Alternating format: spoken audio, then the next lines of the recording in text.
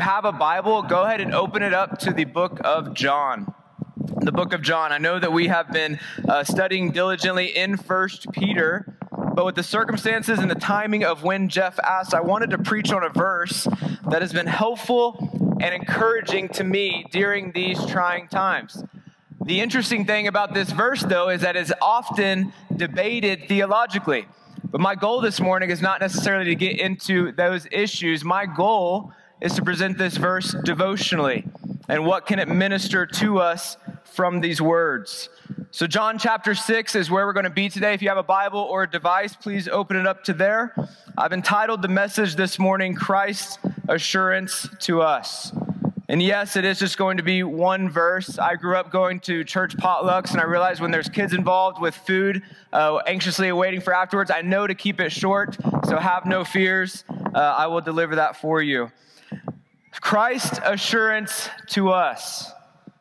What does Jesus Christ assure us of in the pages of Scripture? Have you ever asked yourself that question? Well, many things for sure. He assures us of his love and his care for us. He assures us of his desire to be with us. He assures us that his blood cleanses us from all of our sins. He even assures us that one day he will return and judge all of humanity in finality. And the list goes on. He assures us of many things, but he also assures us of something else I want to look at this morning. Something that has been immensely encouraging to me in my moments of despair, in moments where I feel like I don't measure up, in those times where I feel forgotten by God, or even that somehow my sin has distanced me from him. It's in those moments that I remember this verse. John chapter 6, verse 37. John chapter 6, verse 37. Everyone the Father gives me will come to me, and the one who comes to me I will never cast out. I'm going to read it once more. Everyone the Father gives me will come to me, and the one who comes to me I will never cast out. Would you pray with me? Father, I thank you for this great day. Thank you for the beautiful weather. I pray simply that your Spirit would apply this verse to our hearts, both individually and corporately, and may you be glorified from it. In Christ's name we pray. Amen. These have been somewhat tiring, maybe even trying times for all of us. Epidemics, injustices, they say, riots, misunderstandings, deaths, hate towards one another. It weighs on the soul. But there's so much in this single verse that helps the weary Christian to feel encouraged and consoled. So much that affirms to us the assurance that we have in Jesus Christ. There are three statements from the verse that I want to look at this morning that give us a better picture of that assurance. And this is by no means exhaustive. In fact, I would encourage you this very week to meditate and to think on this verse, to see how God, through his Spirit, would apply it to your own heart. But three statements we're going to look at. I'm going to give them to you up front. The first is everyone. The second is the Father gives. And the third is I will never cast out. The first is everyone. Jesus in this verse puts to rest any notion that our salvation is only dependent upon us. In chapter 6, if you read chapter 6 in John, he had just fed the 5,000, most likely closer to 10,000. He had given them bread to eat and fish to eat. And then some of them, as he travels across the Sea of Galilee, some of them follow him, get this, because they're still hungry. They want some more bread the next day. And so they ask for a sign. He says, even if I gave you a sign, you still would not believe. And so they come to him and they say, but even God in the wilderness to our ancestors gave them, the Israelites, manna every single day. So could you give us some more bread? And Jesus tells them that the sign that you're seeking will not do what you're hoping they will do. He's basically saying, don't keep seeking that which is temporal, rather seek that which is eternal. Seek the bread of life that will fill you up forever. Seek me, he's saying. But then he says in verse 36, but as I have told you, you've seen me and you still don't believe. Think on that for a moment. They have seen Jesus, the very Son of God, do miracle after miracle, and they just want more. They still don't believe. Their hearts are hardened. And it's in the midst of this discussion that Jesus says, even in light of rampant unbelief, everyone the Father gives me comes to me. He says everyone. And that's the word I want us to think on for a moment. Some translations you might be reading would use the word all. They're meaning the same thing here. He doesn't say some. He doesn't say most. He says all, everyone. It's not most that the Father gives to me will come to me. It's not some that the Father gives to me will come to me. It is every single one, all. And so if you're a Christian here today, you are a part of that all. You have been given by the Father to the Son. Two things that work together in an amazing way. Him giving us to Jesus and us coming to Jesus. And this everyone, though, as we think on that word, implies that you are known. You cannot be counted amongst the number unless you are known. You cannot be included as a gift from the Father to the Son unless you are known. You individually, as a person, are known. You're known by the infinite God of the universe. That humbles us. You matter. Your life matters. And what you do with your life after coming to know Christ matters tremendously. And this everyone, though, is what it matters here in this verse. That you are a part of God's family. Once the Father sets his loving gaze on a wandering sinner, that sinner's rescue is certain. Everyone, the text says, we are a part of the family of God. We are counted among them. This word now describes you. So be encouraged by that this morning if you know Jesus. So that's the first statement we wanted to look at. But secondly, the Father gives. The Father gives. What is so special about this group, this everyone, this all? What is so special is that the Father has gifted us to the Son. You are a prized possession, a gift of such great value that the Father would send his Son to die for you. Even the next verse, verse 38, Jesus says he has come only to do the will of his Father. And so what was that will? It was to rescue and redeem a chosen people, his people. That's us. So our redemption is not to just be seen as Jesus trying to calm down an angry God the Father or trying to placate him. It's not Jesus being gracious on one hand and God being judgmental on the other. No, in the triune Godhead, they have a single unity. They have loved sinners so much that they have planned, purposed, and accomplished their redemption. That's good news.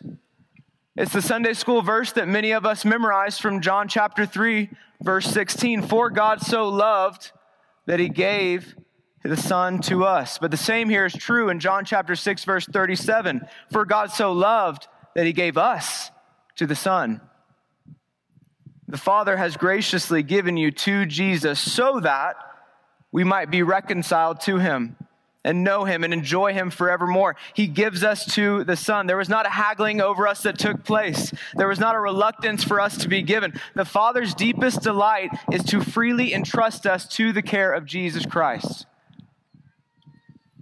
When I give a gift to my beautiful wife, Laura, there are multiple things running through my head. Will she actually like it?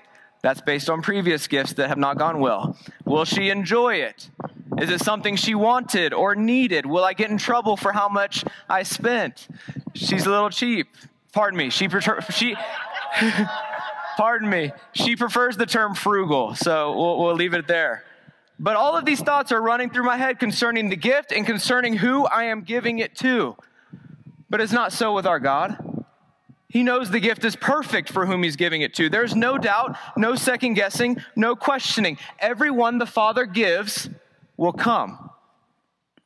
And as we meditate on this passage further, we uncover something that each of us knows to be true. A prized gift is only given to someone who is deeply loved and deeply cared for. We might give nice jewelry to a spouse, even a family heirloom that's been passed down through the generations to a son or a daughter, even a Bible to a close friend. In any situation, the one receiving the gift is always deemed worthy to possess the gift. Remember that. The one who receives the gift is always deemed worthy to possess the gift. Now, who does the Father give us to? I've been saying it. In his infinite love and care for us, who does he entrust us to? His Son, Jesus Christ, our Savior and Redeemer, the Good Shepherd who lays down his life for the sheep, who laid down his life for you. The pursuing shepherd who leaves the 99 to go after the one who went after you. The protective shepherd who watches over us and defends us and guards us, and he guards you. We as a prized possession are given to someone who is infinitely worthy to care for us, and he does. But how do we know that? Well, Jesus tells us in the end of the verse, point number 3, he will never cast us out. What is the proof of his care for us? I will never cast you out. Those whom the Father gives to Jesus will never be cast out. We are his. Jesus says in chapter 10 that no one can snatch us out of his hand. No one can take us. And then he says he will never throw us out. Isn't that refreshing to hear? Encouraging to hear. In a world that is so prone to using things up and using people up and then casting them aside, Jesus says that he will never do that. His word is binding. He can only speak what is true. We are his. And to use the biblical imagery, we have been given, we've been purchased, redeemed, bought, and saved. What's funny about this verse is that if we actually literally translated it word for word from the Greek into the English, it would say, I will not cast you out. It would be a double negative. It's a Greek emphatic. He's saying, it won't happen. It's never going to happen. There's no way. We belong to him now. But isn't there always something in the back of our minds that questions this about Jesus? Will he really never cast me out? It's this sin that we still struggle with. While sin as a Christian no longer reigns in our life, it does remain in our lives. And so we need to be reminded of Christ's care and his love for us. We need to remember the assurances and promises that he gives to us. He tells us, frankly, directly, I will never cast you out. And the reason Jesus had to say this truth, because he knew that his disciples, both then and 2,000 years later, would struggle with this reality. They would struggle with the sin that remains, that would doubt the promise that he is saying here. Even when you proclaim the gospel to unbelievers, what do they say? Well, if you only known what I have done. There's no way Jesus could forgive me. I'm way too much of a sinner. But Jesus says directly in John chapter 6, verse 37, that those that come to him, he will never cast out.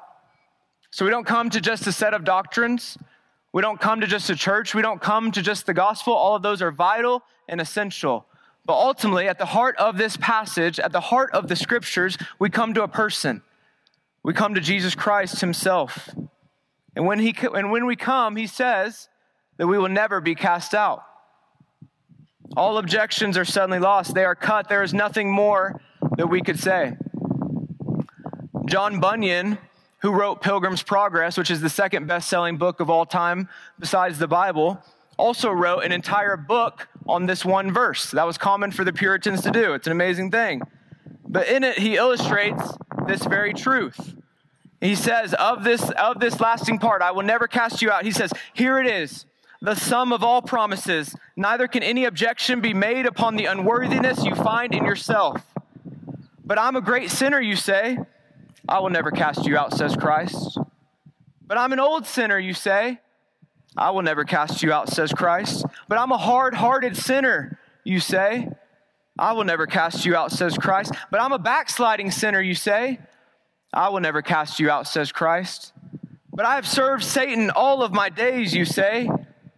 I will never cast you out, says Christ. But I've sinned against the light, you say. I will never cast you out, says Christ. But I have no good thing within me to bring, you say. I will never cast you out, says Christ. But I feel that I'm failing as a father, you say. I will never cast you out, says Christ. But I feel that I don't measure up as a mother, you say. I will never cast you out, says Christ. Bunyan concludes, this promise was provided to answer all objections. I will in no way never cast you out. So we need to be reminded of this truth this morning because we are prone, even as God's people, to still make excuses as to why God is upset with us or mad at us or doesn't love us. He doesn't care for us. He doesn't hear our prayers or can't provide for us. He can't relate with us. But this single promise remains. I will never cast you out. If any of those things were true, he would cast us out. If he couldn't relate with us, if he was upset with us, if he was mad at us, if he didn't care for us, if he didn't hear our prayers, then he would cast us out. But the promise says, I will never cast you out. But then in our hearts, we argue. No, wait, we say, as we cautiously come to Jesus, you don't understand. I've really messed up, bad, in all different ways. I know, he responds. You know most of it, sure, and there's a lot more than what others can see, but deep down inside of me, there's a perversity. There's a darkness. It's hidden from everyone. I have some really bad thoughts. I know it all, he says. Well, the thing is, it isn't just what I did in the past. I also struggle with things today in the present. I'm not perfect. I understand, he says. I'm not asking you to be. But I don't know if I can break free from this anytime soon. I'm struggling each and every day. Well, that's the kind of person I came to help. The burden is heavy, Jesus, and it's heavier all the time. I feel so alone. Then let me carry it, he says. I'll walk with you. It's too much to bear, though. Not for me. You don't get it, Jesus. My offenses aren't directed towards others. Ultimately, they're against you. Then I am the one most suited to forgive them, he says. But the more you get to know me, the more of this ugliness you discover in me, the sooner you'll get fed up with me. Whoever comes to me, I will never cast out. For those of you who are here this morning and you don't know Jesus, what is your excuse for not coming? What is the objection that rises to your mind? What is your reasoning? He is immensely more gracious than you could ever think or that even I can communicate. His very heart is for you. His very heart is for sinners. The Christians here would tell you that themselves. You've suffered betrayal and rejection. You've carried the weight of your sin for far too long. But we serve a Savior who promises to never betray us, to never reject us, and to never cast us out. In fact, we read in the scriptures that he was betrayed and rejected by men. He took our sins and carried them to the cross, and now he offers you a new life this morning. So would you come? Would you confess your sins? Would you turn from them and believe that Jesus is enough? That's the good news, that we have believed. You don't have to be perfect because he is. You don't have to be anything or do anything, but come to him in faith. So would you believe this morning? And for the saints here, for my brothers and sisters in Christ, remind yourself often of God's love and care for you, especially during these times, especially during them. That you are known and counted amongst God's family, that you are a part of that everyone, a part of that all. That you are a precious gift that has been given from the Father to the Son, and he promises to never cast you out. So during trying times, don't revert back to just good works trying to earn the favor of Christ. Our own resolve is not part of the formula in retaining Christ's goodwill towards us. His goodwill is already toward you. We don't earn it. Last week, my family and I were able to go to the lake for a few days. And my little girl, Blakely, always wants to hold Daddy's hand as we walk into the water together. And eventually, you guys know how it is. It starts to get deeper, and there are some boats out on the lake, so the tide gets a little heavier and heavier. She holds on tight during those moments, but the grip of a 3-year-old is only so strong. Eventually, it's Daddy holding on to her. Left to her own strength, she would certainly slip out of my hand. But if I have determined that she will not fall out of my grasp, then she is secure. There is no way I would lose her. So it is with Jesus.